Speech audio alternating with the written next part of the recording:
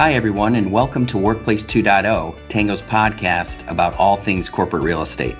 Recently, we held our annual Workplace 2.0 Summit, which was chock full of great roundtable discussions and presentations by industry leaders about the return to the office and hybrid work moving forward. We've packaged some of the best sessions as podcasts for those who are more on the go. And if you're interested in listening or watching additional sessions, check out this episode's show notes for details. Enjoy!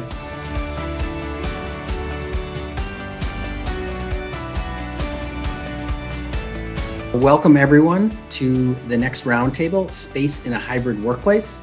As the name suggests, this next roundtable will explore the impact of the emergence of a hybrid work environment on work itself and how it works today in space. So Tango's Brett Sample will moderate the session, and we'll be joined by some leaders from Arup. Josh, thanks for joining, Impact Group, and ROI Consulting. So I will turn it over to you, Brett, and let you facilitate the discussion. All right. Thank you, Bart. Well, welcome. I guess good morning, good afternoon, everyone that's on the line. Again, Brett Sample, I'm Vice President of Tango as far as sales goes. And maybe more pertinent to this discussion, I'm the product manager for our space management module. I'm joined today by a group of incredibly knowledgeable individuals, and I will let them introduce themselves. Maybe we'll start on the left and go to the right, if you wouldn't mind, Josh. Sure, thank you, Brett. Josh Kushner, I'm a principal with Arup based in the Bay Area. I lead the consulting practice, which for Arup means a whole suite of subject matter experts that cross engineering, planning, advisory. We're focused on the built environment, and I'm personally focused on sort of the future of workplace and understanding it. We have a broad suite of clients across many, many markets, so it gives us some interesting insight into what's happening in the marketplace, and then our approach is more of a technical or advisory approach of what to do next for our clients. So that's kind of the space that we're in. Great. Thank you, Josh.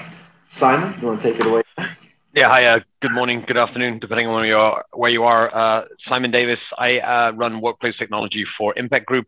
Really, the core of what we're trying to achieve in the market is to become or to be an agnostic advisor for clients around technology.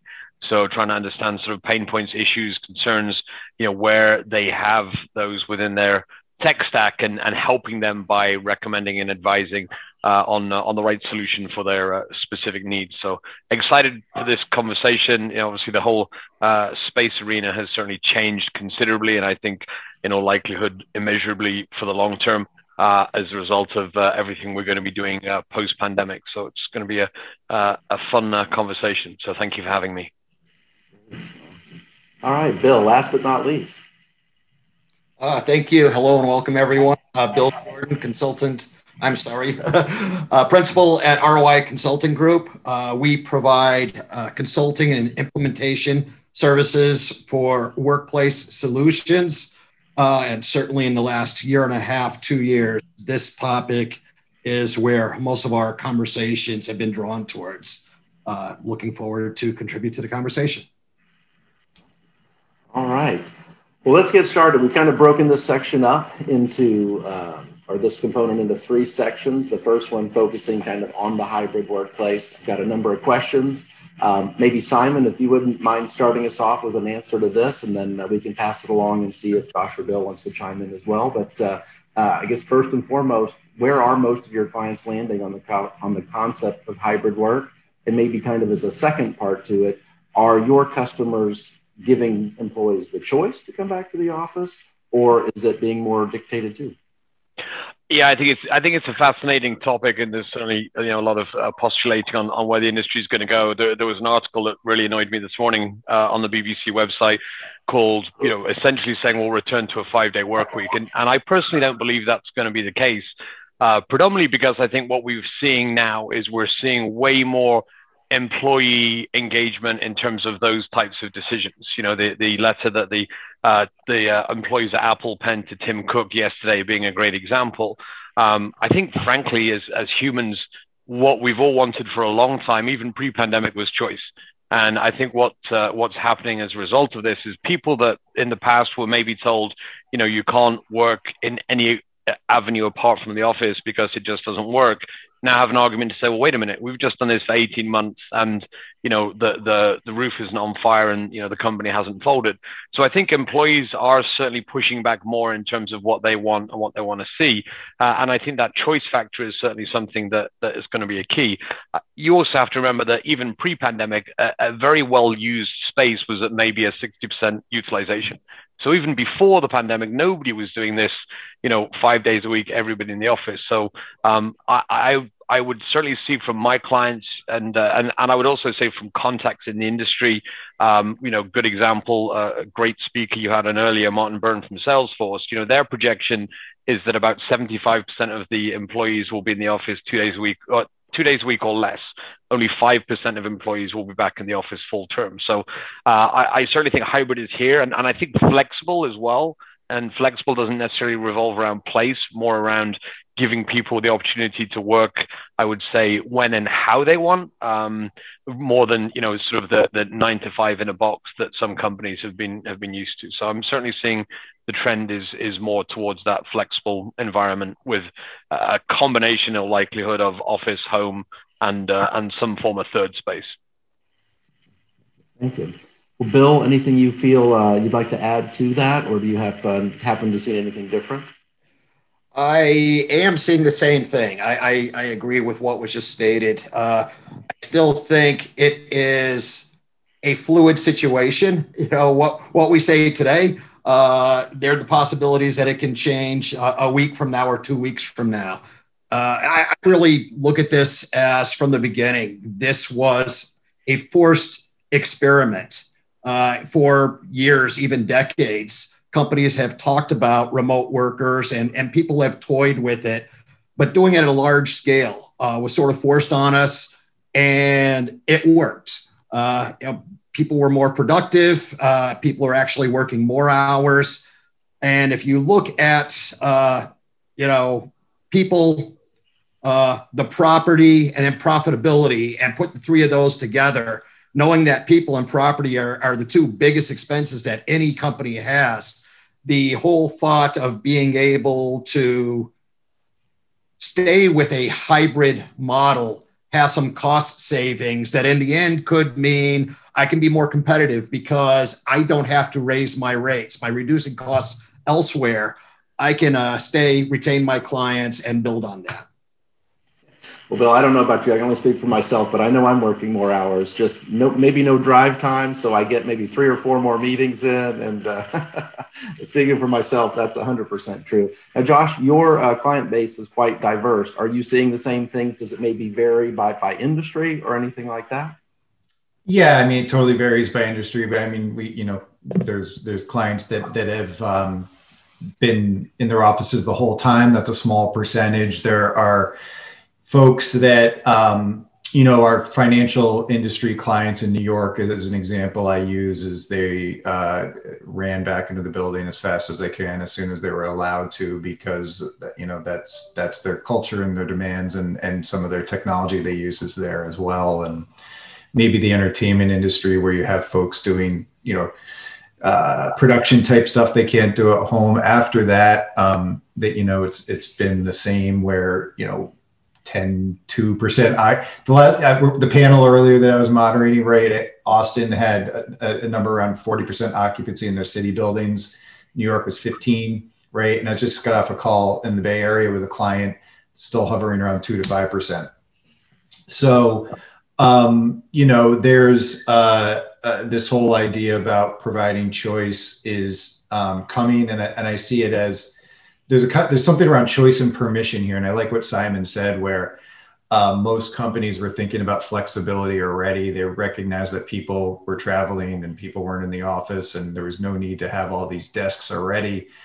And I think if you just take that idea of flexibility forward a bit, that's probably the push and pull of the conversation that's happening right now. And over the next 3 months, as we get to, Labor Day seems to be a moment where everyone's willing to say, we'll be back, whatever back is. I think that there's a lot of testing right now of employers and employees. What about this model? What about that? I mean, you saw it with Tim Cook, and then you saw Facebook has changed their tune a couple times on what their mode of going back to the office is going to be. So it's fluid, it's malleable, and it's moving. It's between this idea that productivity will not go up forever remotely, right? So we've had this moment where productivity from working from home has been massively increased over the past year. Has it reached the point where it was as productive as in the office? Will it go past that point? And there's people on both sides of this. Okay. So you kind of segued me into the next one. Maybe Bill, I'll ask you this one. In your experience, do companies have a handle on what this hybrid workplace means for them, or is this more? Are they treating it more as a learning period? Oh, most of the companies are getting there now. There was earlier there was a lot of back and forth, a lot of indecision.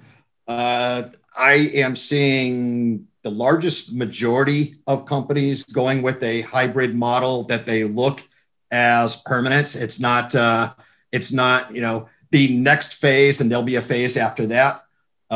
They're banking on this is how we're going to work from here forward.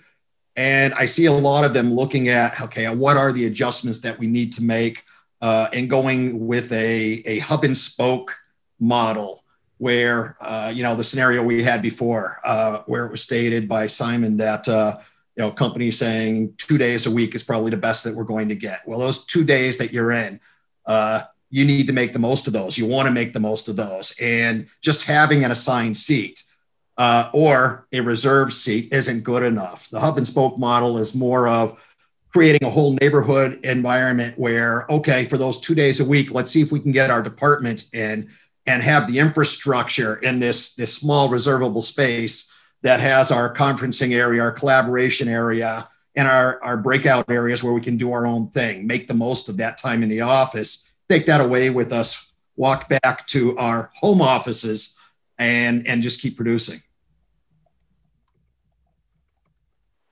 Oh, Brett, those magic words, you're on mute.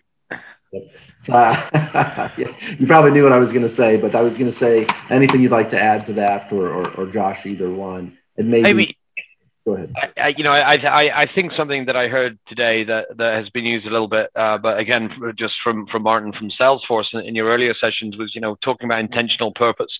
Right. And I think that's going to be another thing. I think people are going to start looking more at, why am I going into the office? Because there are, other reasons. Why I might not want to. And there's maybe more reasons now. It's intriguing what we've been through, because I think maybe less so in certain states. I'm in Arizona, and frankly, we've not been that terribly impacted from a work perspective. But if you look at something like, the UK, right? UK is still not really out of lockdown, and people have been working in an environment where it is still pandemic conditions. I think when people start working post-pandemic and they start being able to do things like see their friends, or, go to the gym, or spend more time with their family, then there's going to be even sort of more of that drive that, really think about, based upon the type of work you're doing, where should you do it?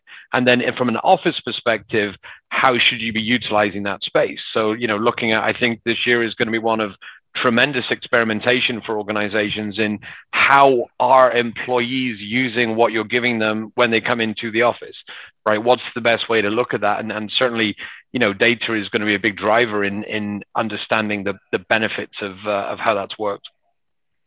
Gotcha. So really, you're saying too, it's a learning period as well as we go through this.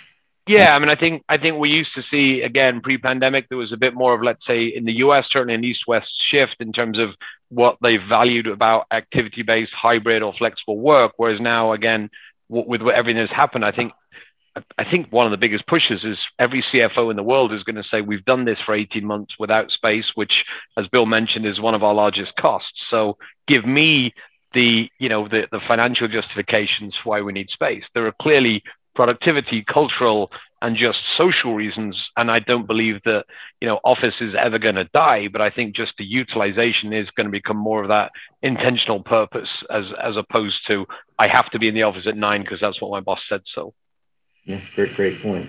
So knowing we're kind of in this learning period, trying period, Josh, do you think that companies are starting to already place longer term bets on how much real estate they need, whether it's expansion, contraction, relocate, or are they holding steady based on this kind of learning period?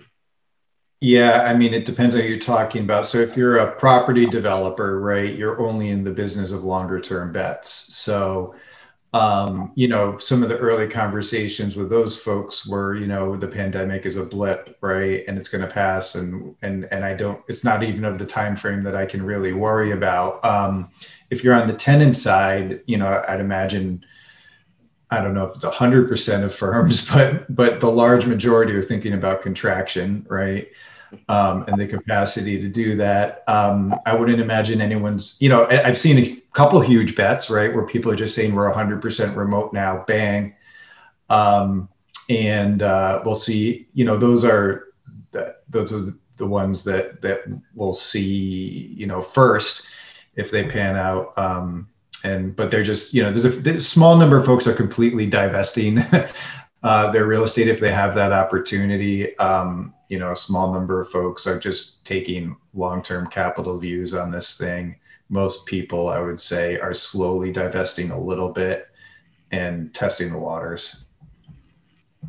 And that's at least at Tango, that's what we're seeing as well with our customer base, is a lot of holding steady or treading water. And maybe if there's some easy places to let go of space, do so. But otherwise, wait and see. Data we've seen is vacancy is not really moving a lot right now. Now that may change as well, but now occupancy is different, but vacancy still up. Okay, well, this was great talking about the hybrid workplace, but maybe we can move forward and talk a little bit about some trends. Maybe Bill, you could start us off, and I'd like all three of you to answer this question. We could probably spend 55 minutes on this alone, but what are the top three space trends you're seeing with your customer base and the people you're talking to, Bill, in the return to office? The first one is certainly the hybrid workspace. Reservations module or solution, scheduling solution, it popped up here and there prior to all of this. Now I have to say it probably pops up 75% of every opportunity that comes our way. Easily the biggest piece. Another one that is off the radar for a lot of people is with this plan of staying hybrid and the fact that everybody has been out of the office for so long.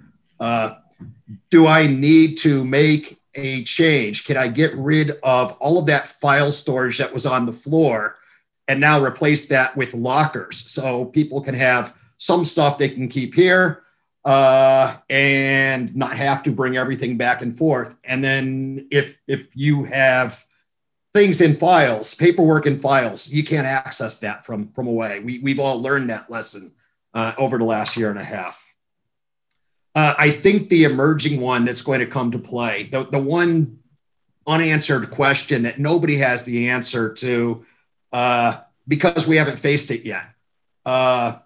Just how important is the physical location from a social standpoint, especially after what we've gone through with everybody being in a non-social setting? That may change how our workspace is going to look. Initially when everybody comes back, it's just going to be almost obscenely social. Oh my gosh, I haven't seen people in a year and a half. I actually shaved. Look, I've got real clothes on. That's probably going to die down a little bit. But I suspect that with people still, being at home 2-3 days a week, coming to work is going to be more of a social event than it was before, more social interaction. Simon, let me know your three trends. Yeah, well, Bill took a couple of the big cherries there, but my thoughts were sort of certainly on the technology side. So probably the biggest trend I'm seeing is a massive increase in sensors, and the danger of this is that frankly there is not a leader in that market, and there's not a product that's very well known that can actually manage all of the use cases people are looking at from a sensor perspective. I think some of it is a bit of a knee-jerk reaction, and we have to have these things to track and trend. But in reality, you can get a lot of information from lower cost products, or even using existing infrastructure like badge readers to give you that sense of who is coming back and when. I think the other trend I'm seeing, and we'll see more and more of as people do migrate back, is a bit of what Bill was saying, but that sort of whole employee experience perspective of, if I'm going to go into the office, I want to know things like, is Josh going to be in? Is there a meeting room available? Even what's on the menu and what's my commute going to look like? So I'd wrap that all around employee experience. And then the third, which I think is going to be really intriguing, is something that I would refer to as sort of flexible strategic planning. And what I mean by that is, if companies, to Josh's point, do start looking at real estate and potentially divesting of some of it, you're going to have to plan for this, right? If everybody in your organization decides, if you decide you're going to go flexible and then everybody wants to come in Tuesday, Wednesday, Thursday, you're not going to be able to get any of the cost benefit. And I'm starting to see tools that can actually take things like Third Place and, corporate office space and plan and map, for this to be successful, what the right calibration is for teams and individuals, so that you could actually maybe have some way of understanding, what days and what certain times can individual teams be associated to a Third Place versus a home versus an office. And I don't know how far that's going to go. It could blow up and it could be a blip, but I'm intrigued to understand more of the data, because if you can get the benefits of flexibility, the cost savings of divesting some of the portfolio, and still maintain aspects of culture, productivity, and innovation that the office brings, and allow people a shorter commute because they have a hub and spoke model of offices, then I think that could be the golden ticket. But we'll wait and see. That'd be the win-win for sure. Yeah. All right, Josh. I know we've got about 5 of them we've covered here. Any trends we haven't talked about so far that you're seeing? Yeah, I like what Simon was saying about, sort of the purpose of the office is more about community, right? And searching out where you find that community, and it breaks down at the team level. If you don't have everyone there, then you don't have your community, and what's the point? I think that's a lot of the conversations that are happening now, and sort of a big trend is like implementation of your policy, and does it stay consistent and integrated all the way through working at the team level. So if you go to hub and spoke, what does that actually mean for your team getting together, and how and why you get together? So there's fundamental questions about how we achieve that state of community. I'd say that's sort of trend 1, and that's going to be a really interesting dialogue. It's kind of a bit of a wild ride that everyone's working through, because certainly you can tell people to go back to the office, but the purpose and point, I think, is bound up in this idea of who your community is, and then can you convince everyone to get together at the same time in the same way? I guess 2 then is filtering out this concept of equity across people that will be virtual and live. So whether or not you can figure out how to get together with your community in the office, or how you're going to do it. The trend, one of the trend directions is to figure out how remote and, office workers, have career paths that are similar, access to leadership that are similar, all those kinds of conversations. So there's a lot of sociological, anthropological, I think, learnings to happen in the next 3 to 6 months that underpin the technology trends and the physical asset trends that, there's not a strategy for, because you don't know what question you're answering yet exactly. And I think that's where, Simon's mentioned about sensors everywhere and things like that. Like it's not dissimilar to the beginning of the pandemic, where everyone's buying plexiglass, right? And then they're like, why do I have all this plexiglass? I spent $1 million on plexiglass, right? It's a solution without the exact problem. And we're a little bit in danger but I think that people got burned on that once. And so I'm a little surprised that people are super investing in sensors and technology yet, because they don't know exactly what they're trying to seek and search for. But I see that as the next trend once we start to sort that out. Gotcha. Well, talking about like career growth or climbing the corporate ladder, talking about being in the office or remote and all of that can certainly play an impact on the best ways to do that moving forward, right? Talking about your growth path within the company. We had a question coming from the audience. I think it's a good follow-up on this one. Maybe throw it over to you, Bill. How are you seeing companies managing space and occupancy in this hybrid workplace model? And I know that talks a bit about sensors and such, but what's your thought on this? Oh, it's a combination of those. We have some people who are testing sensors prior to this and had to put them on hold because they have nobody in the office to test them. But they're looking at, as soon as they come back in, expanding on that. It is a critical piece, having some type of technology, Internet of Things that can let you know when people are and who those people are. So having that integrating with a scheduling solution or an IWMS solution, also the reporting, traditional reporting has been on space and assigned seating. Now there's that requirement of, from a capacity, an occupancy, a utilization standpoint. It's hybrid. We've got some people who are checking in and out. We have some people that are here all the time. We need to be able to get our metrics on all of that, get the appropriate KPIs. Simon, anything you would add to that? Yeah, I mean, I think a few things. I mean, one of the trends that I've seen is certainly some companies actually struggling to manage this, right? Because if you've gone from an environment previously where you're assigned space, you didn't contemplate, well, what happens when all of a sudden we want everybody to book their space because we need to know if you're in the office or not, right? And then also organizations that may not have had the appropriate level of data around drawings and assignment in order to even manage that. I think there are still companies that day one, it's going to be maybe some big relief we're back, but okay, now what do we have to do in order to really manage in this new environment, whether it be for contract tracing or whether it be for, a flexible look at the office space. I am seeing some companies that traditionally were more focused around, everybody gets a desk, definitely looking at hybrid capabilities using neighborhoods.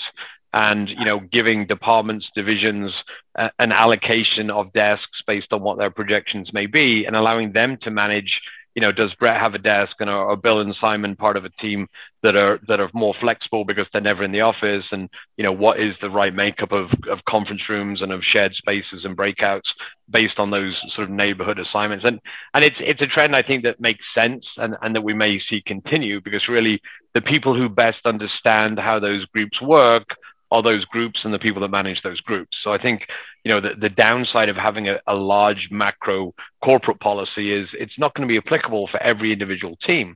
As Josh mentioned, if I'm a high-end investment bankers with six monitors, I have to come into the office, right? If I'm a marketing or HR or like I am sales, maybe I'm not going to be in the office as much. So I think it's understanding the personas of workers and applying that to the space and then utilizing technology in order to understand if the hypothesis that you've gone for is correct. And then, being able to adjust and move to give the maximum use of what you're going to, offer to employees going forwards. Simon, are you saying that this might go down to like the manager level within a group, within a company? I think it can, yeah, depending upon the size. I mean, I think you'll probably see sort of a macro assignment and understanding of how much or how often should or could somebody be in a space based upon the type of role, and what does that really mean? But then from a managerial perspective, they know the sort of the foibles and intricacies of their own teams. I mean, as an example, as a 23-year-old living in London, I lived in a 5-bedroom house with 7 other guys. Lots of fun stories about that. I'll tell you a different time. But the biggest thing from a work perspective is I would actually, maybe people would perceive that this is somebody who could work remotely, but I couldn't because of the noise and the amount of people in the house, right? So for me, at that level of my career, I would have preferred to be in the office every single day. And I think that's the level that you have to think about assignment. It's related to job duties, tasks, and skills, but I think there'll also be a degree of understanding, what that individual's personal circumstances are in terms of how flexible they are to work and can they work, in this new environment. Gotcha. Josh, I'll switch gears just a little bit on this one, but It seems everyone expects the hybrid office to play a less critical role about me or an individual person, and a more important, like we or us, more of a collaborative. Do you agree? And how will companies meet the challenge of this collaborative space, need or requirement in the office? Yeah, I think that's certainly the big expectation, right? Is if we've proven we can work from anywhere largely and be productive, the place where we need to go back to so that we can be with our people, right? We're going to be looking at physical changes that support that. Now, do people want to get stuffed into a 3-hour meeting in a 15 or 50 person meeting room that was designed shoulder to shoulder anymore? I think these are interesting questions that, that's maybe where people are going to look for a sensor to say, we have fresh air in the space or something like that. So I think there are responses, both moving around the furniture, moving around walls, and then eventually implementing the technology and sort of putting the bells and whistles on sort of what that user experience wants or needs to be going forward. If we have 4 people in the room and a little tiny screen that the next 4 people who are not in the room are trying to talk through, right? There's all kinds of issues. So I think there's a moment here for facilities management really to adapt approaches that have already been used in design, design of buildings, design and software architecture, right? You need to know what you're designing for. So I don't know how many one size fit all approaches there's going to be to tackling the we part of it. I mean, you can certainly say less desks. That's kind of a no-brainer right now, but how to facilitate better collaboration, I think is going to be a really interesting learning experience and differ potentially greatly, right? Depending on that culture and the type of people you have. Yeah, I feel like we're going to have to see what people do and see what works. At least from Tango's perspective, our customers, we're not actually seeing a lot of people making massive changes to floor plans. Maybe 10%, if you will, right? Actually proactively going out and saying, we're going to make massive changes. Simon, you talk to a lot of people in addition to having customers existing. What are you hearing? Are people modifying it or keeping it as is and waiting to see how it plays out?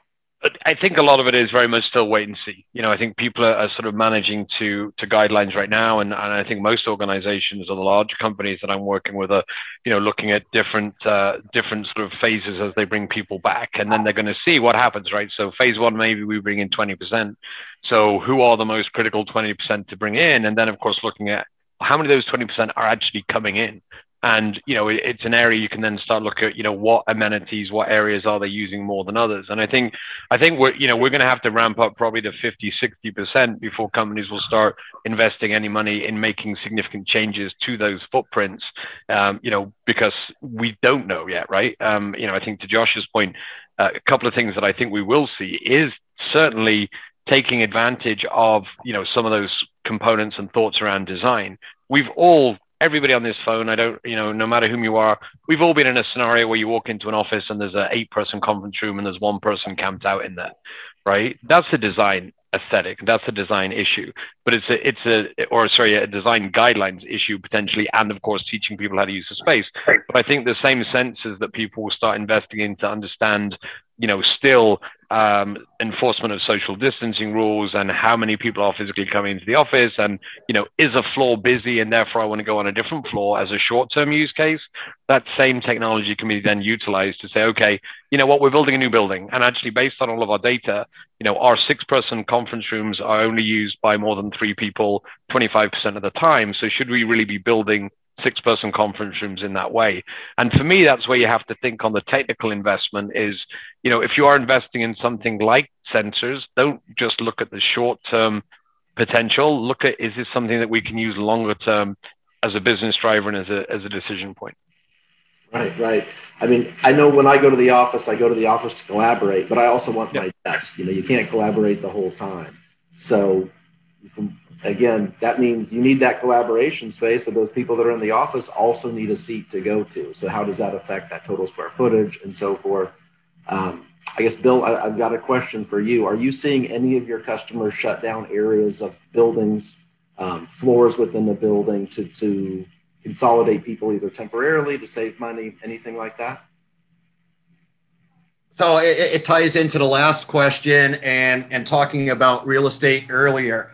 I am seeing some people doing that. I call it hedging their bets as opposed to making a decision to fully relinquish real estate. I do have some clients who are looking at not changing the physical layout, but changing it from being assignable to reservable and mothballing a floor or two of a building so that they can save on some utilities. And then as they learn more about what the new workspace has to be, perhaps those are opportunities to reconfigure those and then mothball some others, or in the future, relinquish some space. That is not the bulk of our clients. I'd say about a third are entertaining, thinking about that, with a small handful starting to execute that now. I was looking at the Tango building. We have a number of floors with other tenants in it as well. And throughout the whole pandemic, that thing was burning bright with lights and air conditioning, in Texas, right? At a lot of AC blowing out with absolutely not a person in there. So I'm not sure how many people actually tried to save any money during that. But everything we're talking about so far is talking about what might come in the future, what might happen, how much space we're going to need. And really that's going to boil down to, at least for me, kind of technology and data. So maybe we can segue over to some questions talking about the technology in particular. And I guess, Simon, I'll jump to you. What types of technology are you seeing companies invest in as part of their return to office? Yeah, I mean, I think to sort of follow on from what I was saying earlier, Brett, there's really those two areas that people are looking at, right? One is, what do we need as more of a tactical solution to address the immediate impact of the pandemic? Frankly, what things do we need to have available? What data do we need to have? What capabilities do we need to have to make people feel more comfortable for coming into the office? Because the one thing that nobody's really addressed in all of this, when people sort of make these macro judgments about whether or not people will come in, is that human impact of, you have to make your employees feel comfortable to come in. And what does that take? Does that take being able to show somebody that, the office isn't very densely packed? Does that take having technology to help you, almost book an elevator in advance so you're not going to be too packed in? I think some of these concerns are starting to alleviate, or I would assume, based on, vaccinations in certain parts of the country and the world. But in my mind, that sort of, is kind of like a first phase that we're probably partway through, right? Is looking at, okay, what do we need short term? Second phase, and I'll talk about this on my session tomorrow, is kind of looking at, okay, now we are back in whatever new terms we're back in, from a technology roadmap perspective, how fit for purpose is our tech based on what we're doing now? If we're going from an environment where we were one-to-one seats to people, and we're now going to an environment that's more hybrid, or even considering that, can the technology that we have in place support that? And I think that's, again, is something that people maybe have not thought about necessarily yet, is, how will that work, right? Does the space management solution you have, for example, does it fit that purpose and that needs? I think we'll also then look at some additional capabilities around things like workplace experience and providing more data to individuals. We're almost going from a position where, certainly from the FM side, what used to be a very back out office, keep out of the way service is now going to be way more front and center. So technology to show me that if I walk up to the desk, when was it last cleaned, right? Technology to show me how occupied are the restrooms. They're things that could pervade over more and more, I think, into the industry. And then the final part is really looking at, as I mentioned, those sort of, those future technologies. So what are we looking at in terms of our strategies and organization to support the employee needs and the new models that we might be developing for work? So, a lot to unpack there, but yeah, I think there's the model of immediate needs, the model of how do we modify our existing stack, and then, what are we looking at for the future based upon all of those aspects of change of, change of almost sort of the cultural aspects of how a company may run. And none of those are easy. So each one of those topics individually is a No, challenge, right? yeah, it is a challenge, and it's a challenge I think that's made even more complicated for the average user and consumer by the fact that the market, by virtue of the interest, has gotten so big over the last 12 months. The amount of products out there, the amount of solutions, then you take into consideration consolidations of companies, investments in companies. It makes it difficult for people to understand exactly what they really need from a tech perspective. Don't get me started on vested interests now that you have service providers investing in technologies that they're then promoting, which is even taking away more and more the traditional role of being a trusted advisor. And I think the market's incredibly complex right now, and is going to get even more so before it maybe levels off. Hey, Josh, I was going to ask you the same question, but feel free to either answer technology you think they'll need to invest in, or potentially a question from the audience. And that is, how complicated do you think this becomes for companies that are operating globally with potentially very diverse responses to COVID and requirements by law and things like that? Yeah, that most of my clients do sort of, if not global, have certainly national, footprints. Even nationally, right? It can be quite different. Yeah, exactly. I think that at the outset, it may not, it depends on how standard you're trying to create the experience for the people in your offices over your entire footprint, right? So if you start with the idea that you want it to be consistent, right? I think that the number one has to be around taking the cloud-based, collaboration tools that we've relied on for a year and integrating that into your office space in sensible ways. And if you think about what we had to do here in your home office, right? You had to, people need to see my face. I need to figure out the lighting. I need to, figure out a better microphone. I need to figure out a better camera, right? Well, turn that into the office again, right? So there's ways that we're going to have to work through making plug and play access to these cloud-based, communication services, and plug and play decent lighting, plug and play microphones, right? Just the capacity to have the type of meeting that we have now in the office often isn't there. And then the ability to sort of have that in your ad hoc, meetings when it's not, it may not be the mode anymore where you work at your desk, you meet in the meeting rooms. So I think there's something around that to try to provide the type of flexibility just to give the office experience. It's kind of bizarre, but we're trying to take some of the home experience that we've worked on and make it as easy in the office, which often it's not. Like if you think about, at the beginning of this, everyone had their mute button, couldn't figure that out, couldn't figure out how to share their screen, anything like that. I think we'll do this in some ways. Going back to the office, nothing works. So we'll have to fix that as the priority. And I think on a global scale, that's kind of mission one, if you have a large footprint. After that, I think depends on your goals, right? So if your goals are around health and wellness in the office and things like that, you're going to be seeing, experimentation with CO2 sensors and things like that. Unfortunately, there's no standards. There's no real level and threshold of how much is a good health and safe building. So I think that's going to kind of wobble around for quite some time now until there's better guidance and standards around it. So that's going to be, I think, a big discussion point for global companies is like, how much do I invest in technology for health and wellness when I don't know when to stop? How much is enough?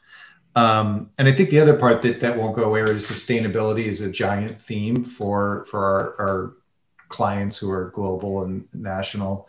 They're looking to drop their energy use. They're looking to drop their carbon footprint.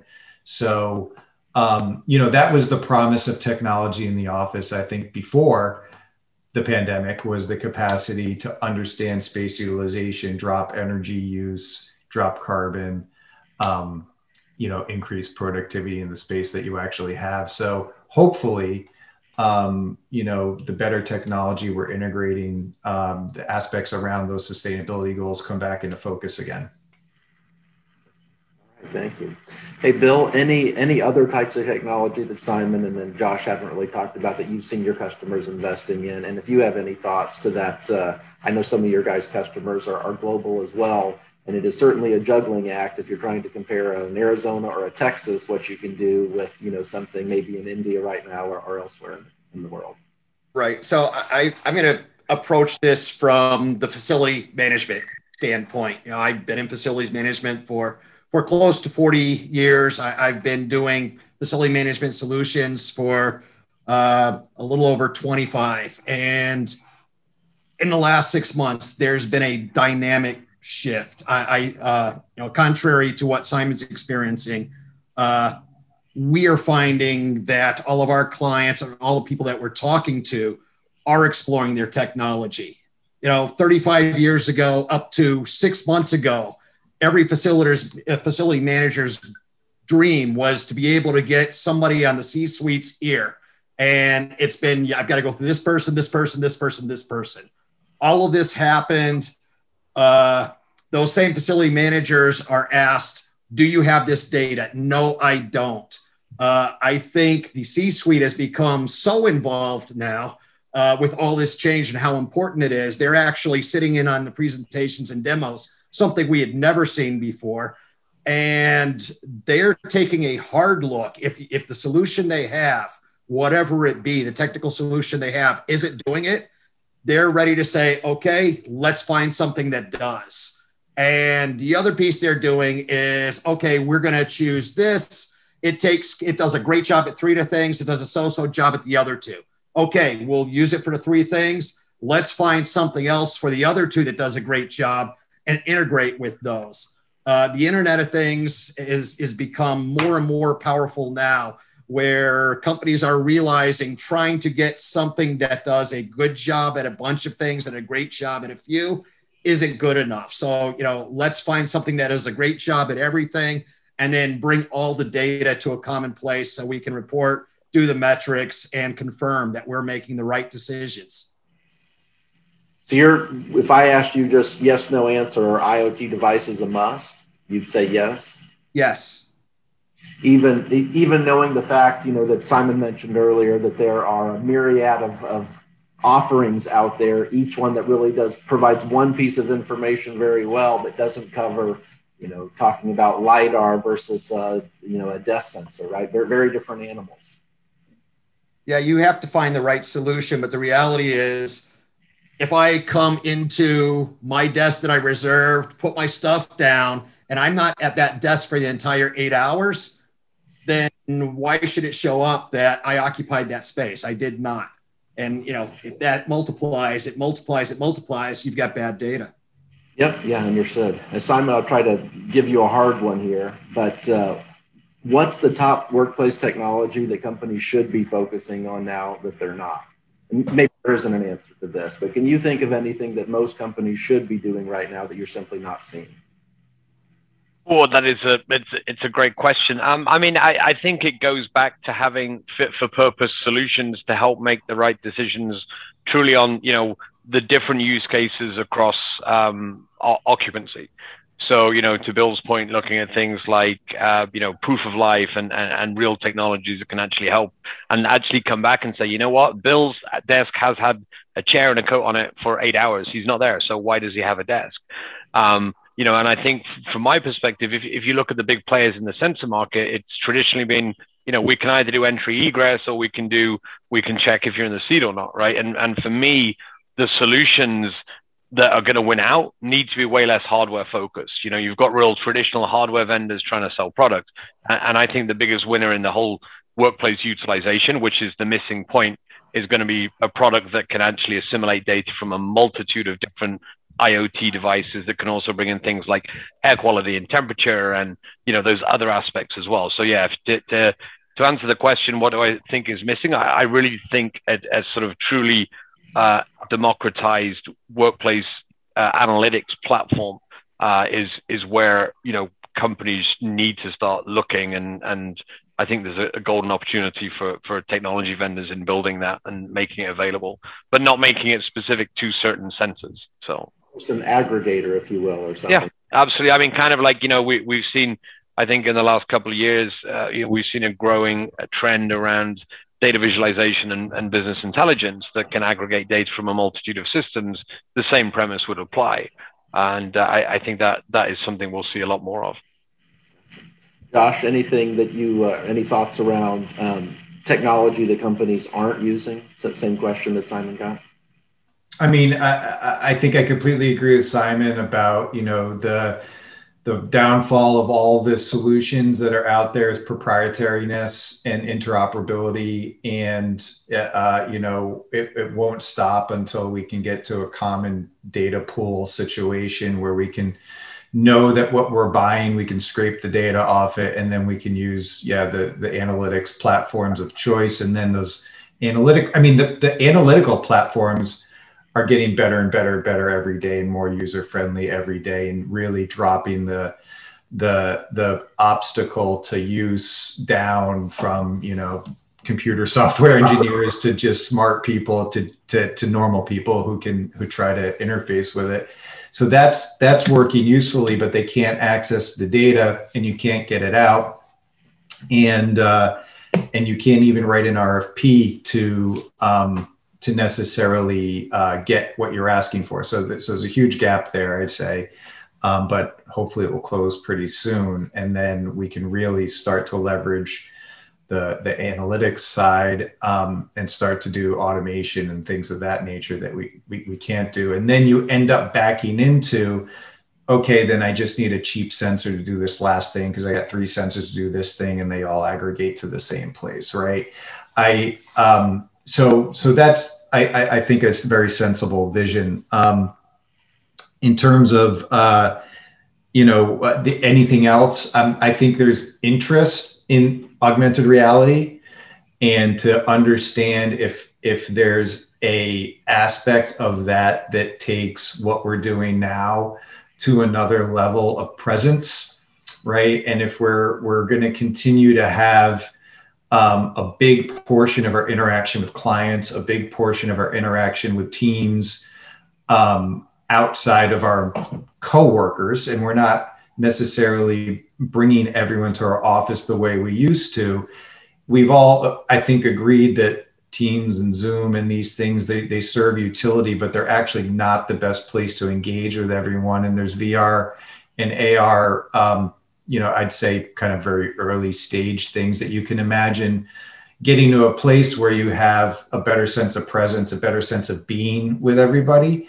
And that might, help move the needle a bit to this problem where we aren't getting collaboration, we aren't getting community. So that's an interesting place. I don't think it's a must have, but I think it's a must keep an eye on.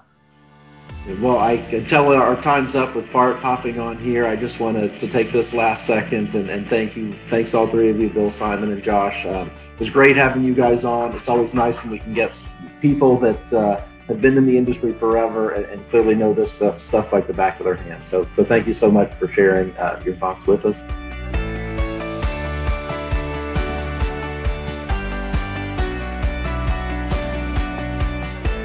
Thanks for listening to this session from Tango's Workplace 2.0 Summit.